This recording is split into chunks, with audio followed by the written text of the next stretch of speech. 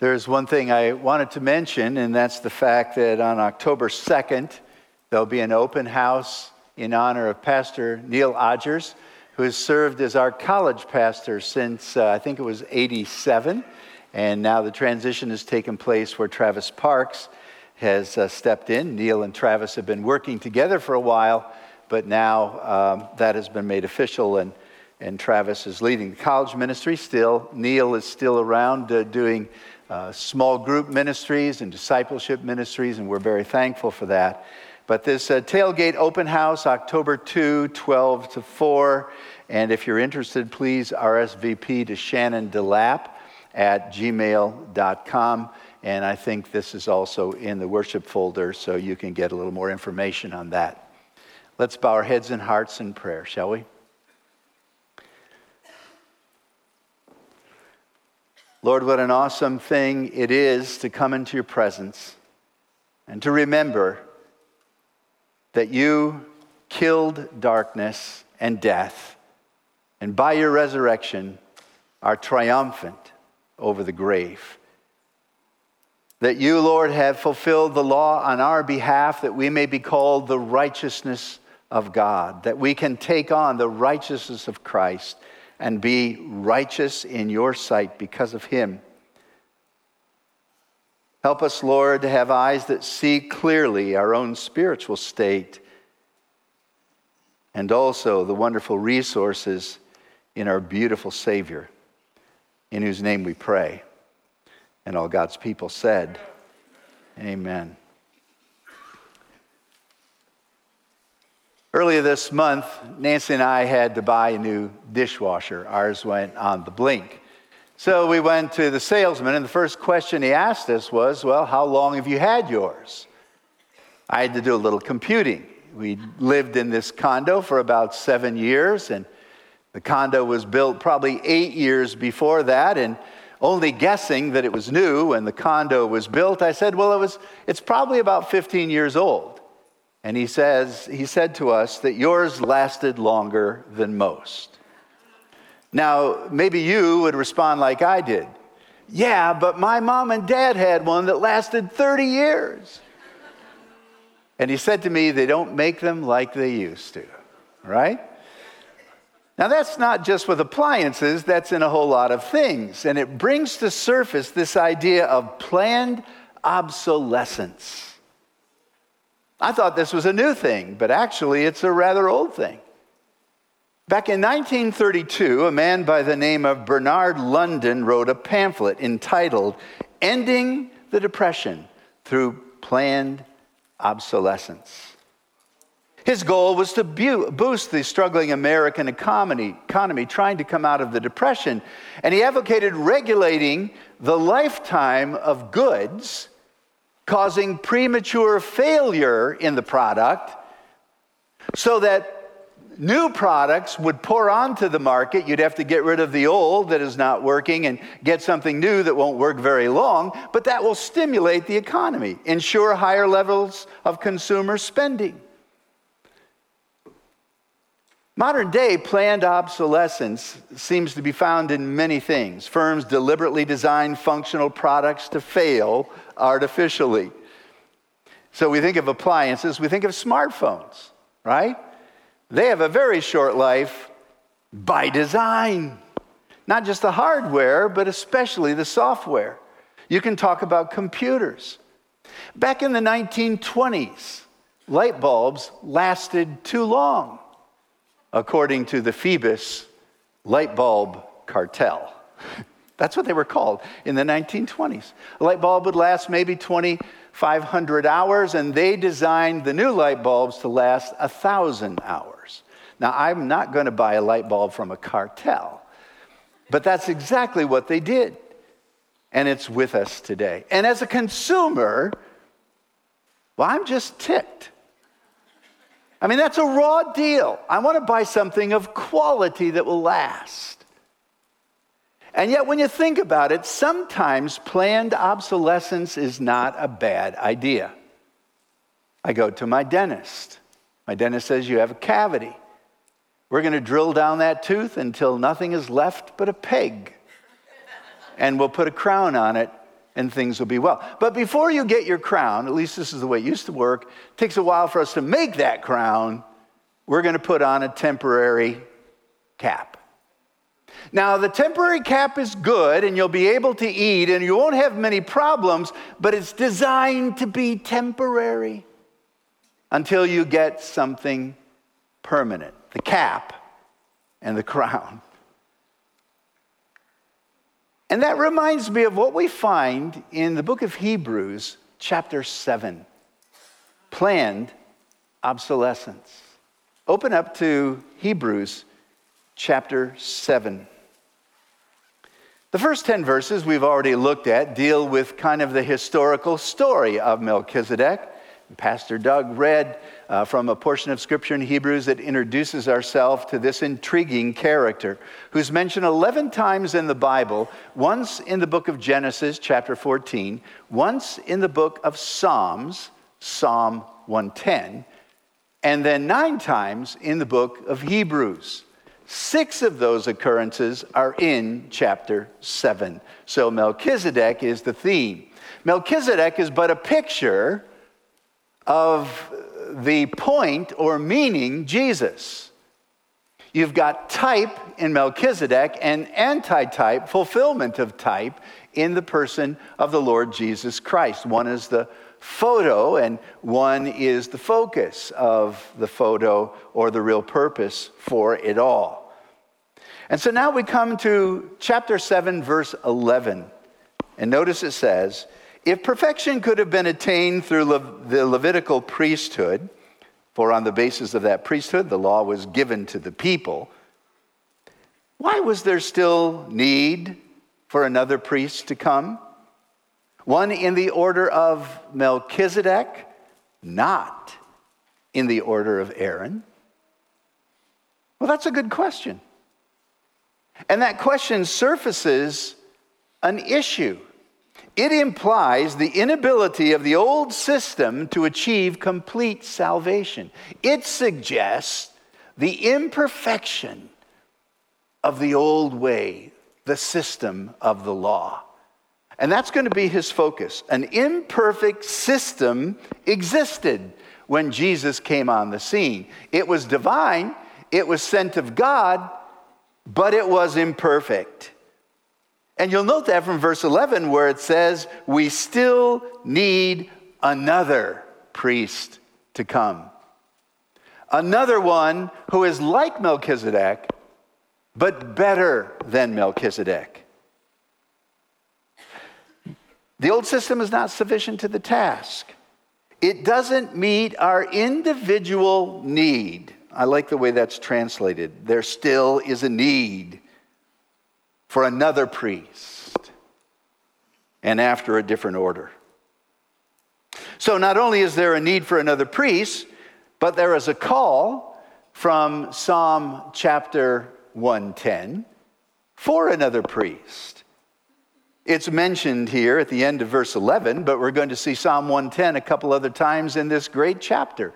There is a call for a priest, not after the order of Aaron, but after the order of Melchizedek, which reveals again the inadequacy of the old system.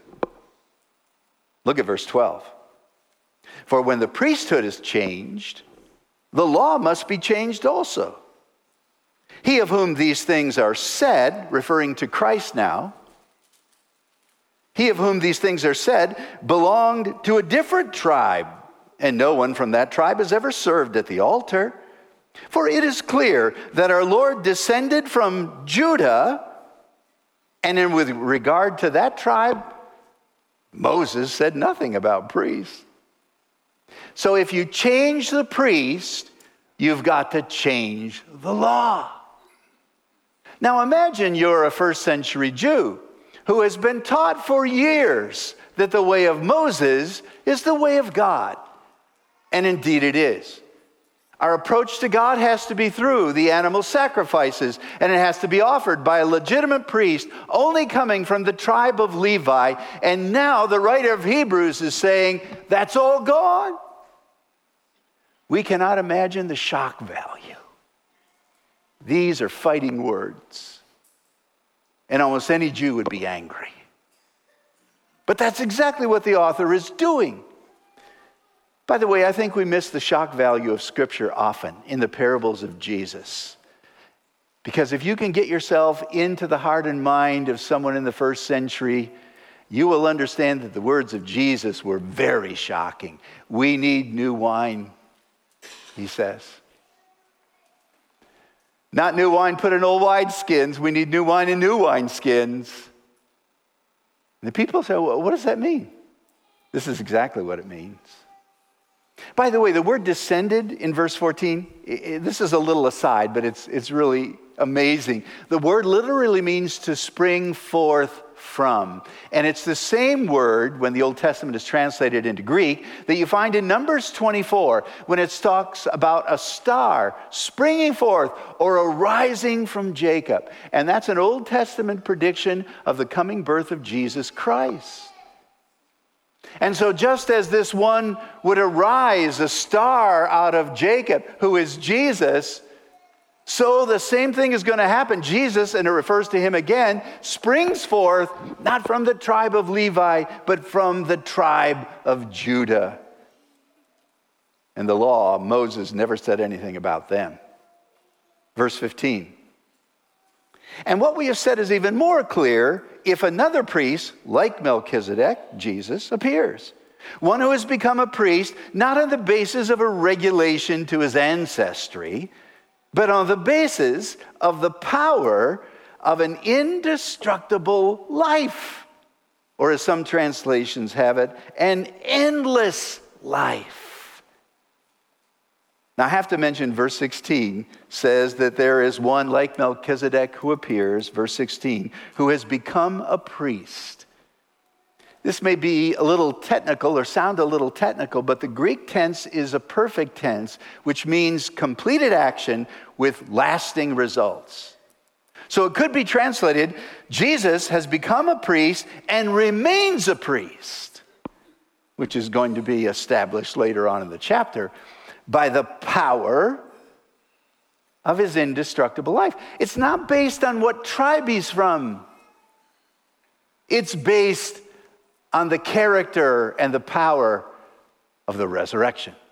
That's probably what it's referring to. The power of an indestructible life.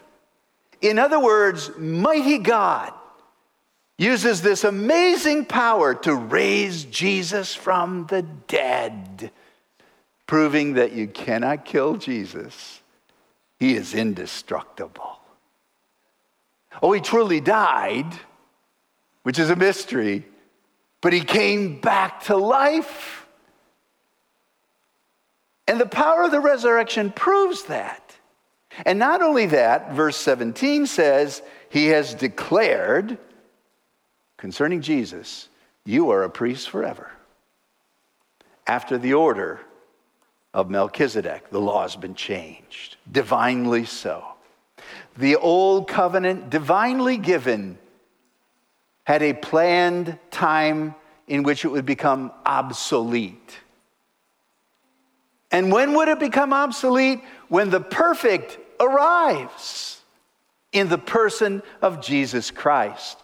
And God has declared it. After the law, there comes one who is going to be a priest forever, not based on his ancestry, but based on the order of Melchizedek. And we know that's referring to Jesus, not only because of Hebrews here, but because the first part of Psalm 110 talks about the one who is exalted and seated at the right hand of the throne on high. The law of obsolescence. And so you come to verse 18, which is a bit of a shocker. The former regulation is set aside because it was weak and useless and made nothing perfect. That is rather blunt. Set aside means canceled, declared invalid. It's used later in chapter 9 to talk about putting away sin. The law has been put away because it was impotent and sick and feeble. Now, this is exactly how the Apostle Paul saw the law. Galatians chapter 4, it's The law is weak and miserable in its principles. Or Romans chapter 8 and verse 3, for what the law was powerless to do because it was weakened by the flesh. In other words, it was a system based on human priests and human beings. And because of that, it was weak. But what the law was powerless to do, God did. By sending his own son in the likeness of sinful flesh to be a sin offering.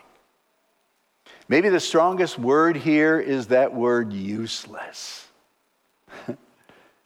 It's used in Isaiah 44, verse 10. Again, the Greek translation of the Hebrew Old Testament, same Greek word, when it talks about idols, profit nothing. And now the Old Testament law of Moses is put on the same level as a worthless idol. The law makes nothing perfect. It had a proper role. Galatians 3 said the law was a schoolmaster to take us to Christ.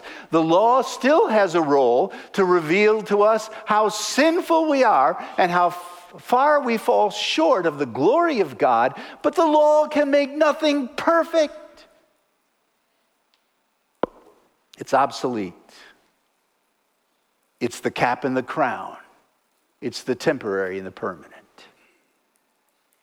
Now, you may not see this in your translation, but you do see it in the Revised Version translation. Verse 18 and verse 19 have a on the one hand and on the other hand comparison. The former regulation on the one hand is set aside because it was weak and useless and made nothing perfect. On the other hand, a better hope has been introduced by which we may draw near to God. Now you've got the imperfect system being set aside and replaced by, get this, verse 19 and following, the perfect Savior. The perfect Savior. And the scripture says he's the one who brings a better hope. Both the word better and hope are used often in the book of Hebrews. A better hope is being introduced by which we may draw near to God. That word introduce, you just read over rather quickly, but this is the only time in the whole New Testament this particular word is used. And what it does, it's a compound word of the normal word introduced with an added prefix that literally means super introduced.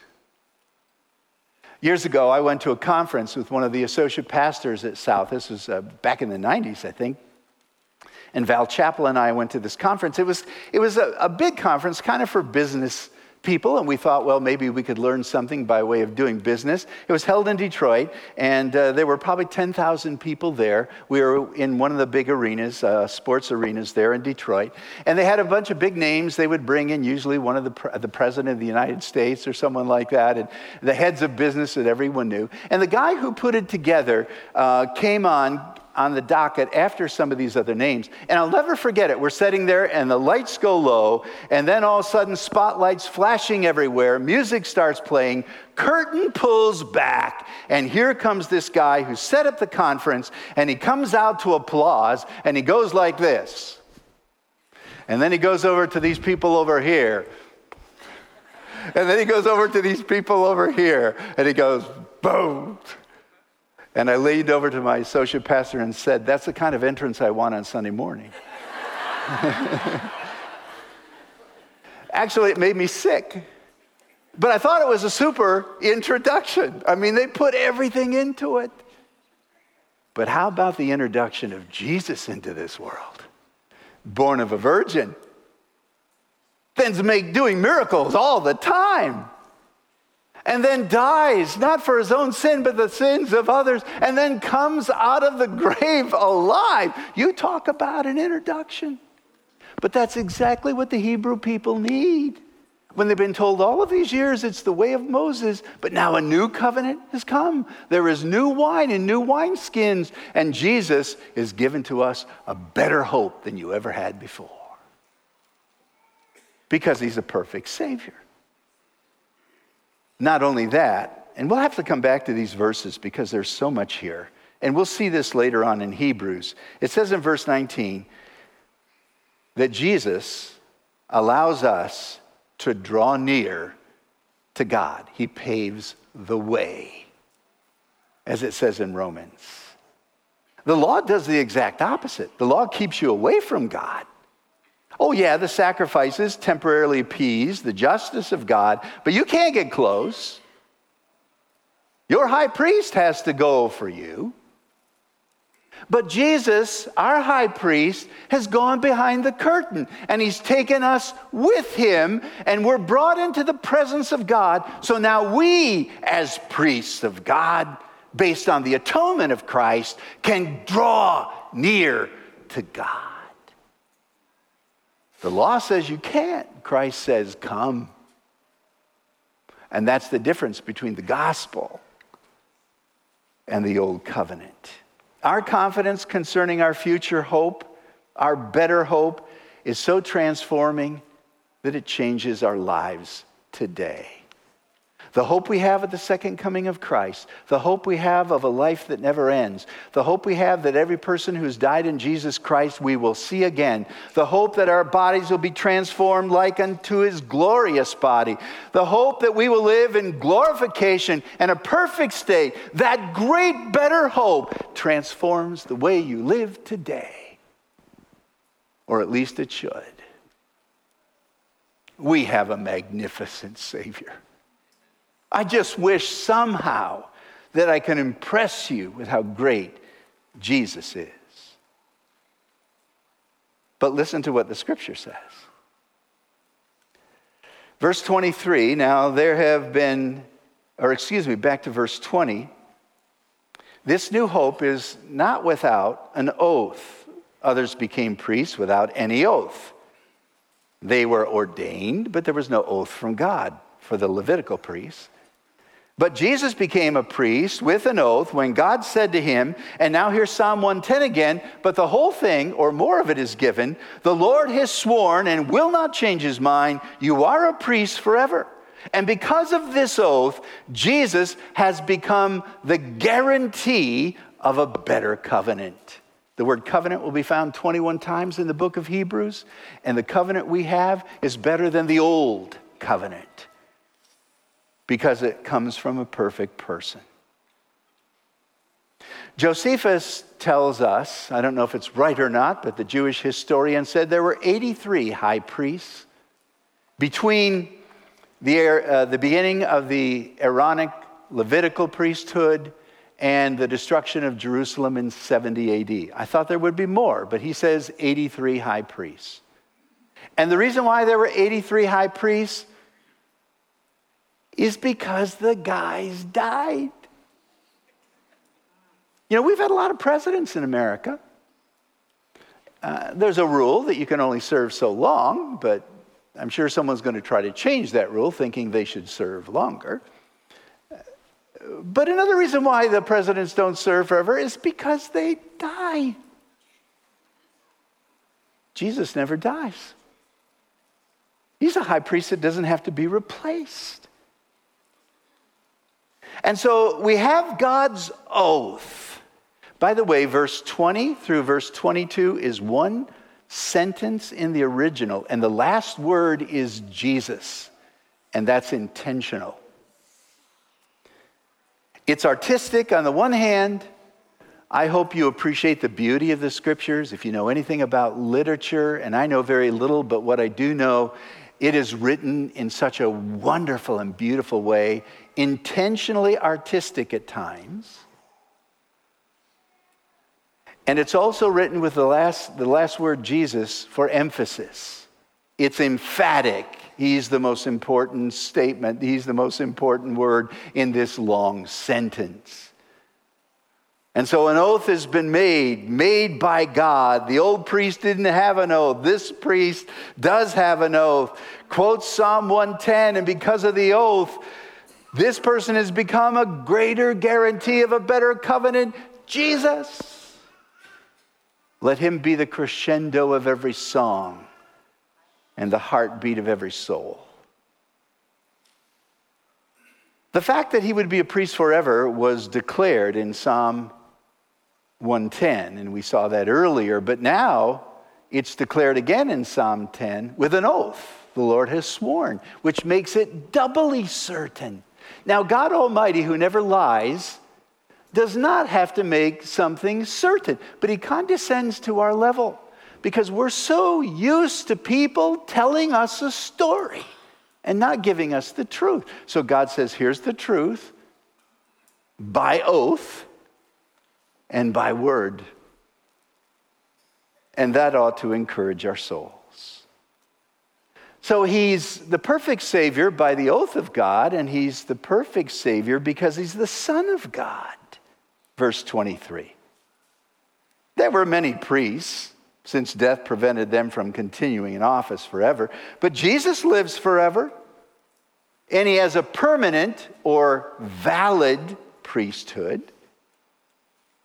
Therefore, he is able to save completely or forever those who come to God through him, because he always lives to intercede for them. So because Jesus lives forever, he has a permanent priesthood. And because Jesus is a permanent priest, he can save completely or save forever. Verse 25 is one of my favorite verses in the Bible. Ask me tomorrow and it may be different, but it's one of my favorites. Because it talks about, and I memorized it in the Old King James, that he is able to save to the uttermost those who come to God by him, seeing he ever liveth to make intercession for them. What a grand verse. He saves completely, so you've got the totality concept, and permanently, so you have the forever concept, all brought together and beautifully described in that phrase, to the uttermost. God's salvation is not chintzy. It is permanent and total. He's talking about the quality of salvation, the fact that it is eternal, and we'll come up with this rich concept already mentioned in chapter 5, but mentioned again in 9 and 10 and 13, that our salvation indeed is eternal.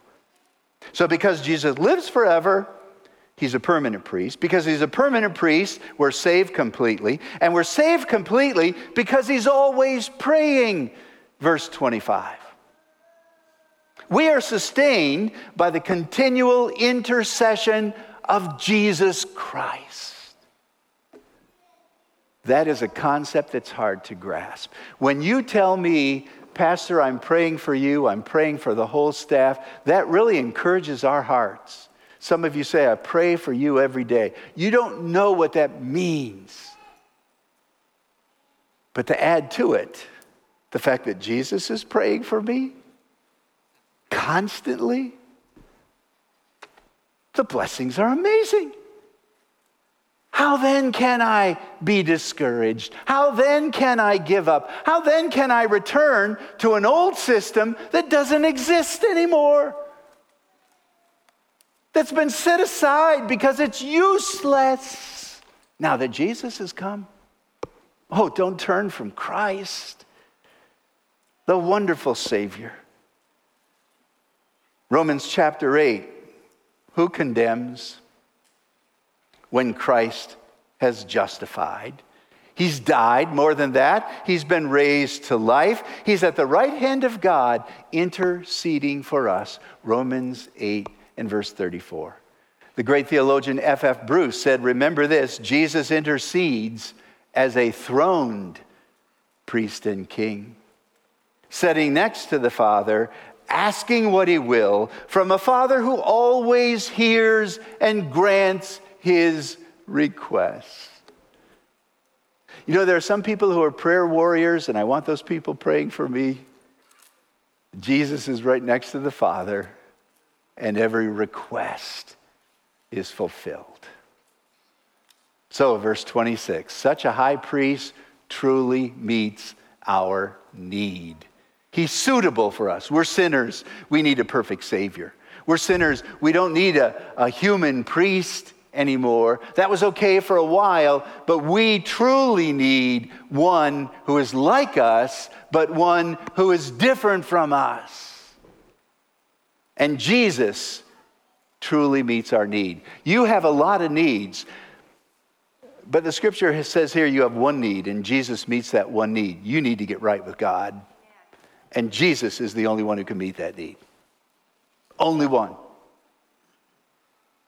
Only one. There is no other way. Religion is thrown into that first category of being obsolete and set aside and useless. But Christianity is Christ. And He is perfect. And He meets our need. Why does He do that? Well, or how can He do that? He's holy. I had a dear lady come into my office this week, and she said, Pastor, I had to just make an appointment with you and talk about how Jesus is holy.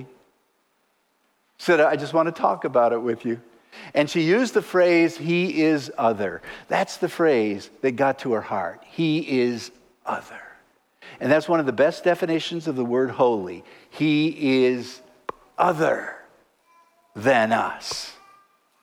He is like us, so He could die for us, but He is other than us, so He could save us.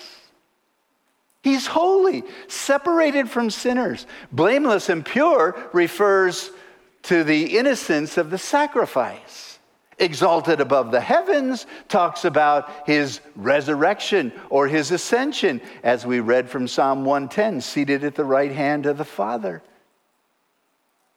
Now, verse 27 says, unlike the other high priests, Jesus doesn't have to offer a sacrifice day after day after day, first for His own sins and then for the people. No, Jesus sacrificed His sin, sacrificed for our sins once for all when He offered Himself. There was no high priest of all the 83 who one day went to the brazen altar and said, I'm going to offer a sacrifice, and it's myself, to slit His throat, have others put Him on the brazen altar and burn His body as a sacrifice. No one ever did that. But Jesus did. He shed His blood for us. He's the high priest of the offering. And He died for us. And He rose again, and He lives forever, and He has a permanent priesthood based on the power of an indestructible life. When He sacrificed for our sins, it was once forever, never to be repeated. That's the power of the blood of the cross. Oh, we've got to come back to this verse. Once for all, He offered Himself. It becomes the central argument later on in chapter 9. And the power of His indestructible life reveals the character of our forever salvation. A forever Savior. We are forever saved. So in verse 28, it's just one final summary or comparison. The law appoints high priests who are weak and die and sinners. But the oath has appointed a priest, Psalm 110, who lives forever. It's the Son. And He has been made perfect. Now look at the contrast. We started out in verse 11 with a system that could not bring perfection, complete salvation. And verse 19, the law makes nothing perfect. And now the word is repeated, but the Son is perfect. And that's why Jesus is able to save. I sing the praises of my Savior because He is the perfect Savior and will save all who come to God through Him. Simple faith, genuine faith. He has been made perfect. That word made perfect again, perfect tense, ongoing, everlasting results, always will be perfect. He meets our need, verse 26. He saves us completely, verse 25. He is the perfect Savior. And if you have Jesus, Jesus is enough. C.S. Lewis once said, he who has God in everything has no more than he who has God only. When you have Jesus, that's all you need. He is perfect, and he is enough. Back in 1980, my wife Nancy was pregnant with our second child, and she was very sick. The nausea was so much that she went to the doctor and received Compazine, not knowing that she was allergic to it. The allergy was frightening. I'll never forget. She began to have all her muscles contract, and she seemed to shrink before my very eyes like a little old lady hunched over who couldn't stand, and she could barely walk. And I took her to the car, and we went and rushed to the emergency, and I was pleading, help, we need help right away. And a doctor on the scene, so quick and so good. And I told him what had happened, and he said, here, I've got a shot to counteract it. And he gave Nancy a shot, and I said to him, is that going to be enough? And he said, it will be enough. And moments later, she calmed down. And she was fine. And the doctor's word was true. Now, the word of a doctor, a good doctor, can be wonderful. But the word of mighty God is far better. And when he says Jesus is enough, my friend, Jesus is all you need. Let's pray. Almighty God, we praise your name and ask that you will meet with us in a powerful way right now to speak to hearts. So as already mentioned, Lord, the fact that some may be here who don't know you, and they may not even know that they don't know you, but your Spirit can speak to their hearts and use your word to open their eyes and let them truly see their spiritual condition today. That without Christ, there is no hope. But in Christ, there is a better hope that will last forever. And maybe in this very moment, those individuals who don't know Christ will cry out, Lord, save me. Simple prayer, but from an honest heart, guarantees that Jesus will respond. That's his promise. So Lord, please speak to hearts at this very moment. And for those of us who are believers who forget that we have a perfect Savior, that we're not in a system that is frail and weak and useless. It's not religion made by man. It's God coming down to save. We are sinners, and Jesus is the perfect Savior from sin. Help us to remember that every day and to walk in this wonderful hope we have that is bound up in the perfect Son of God, in whose name we pray. Amen.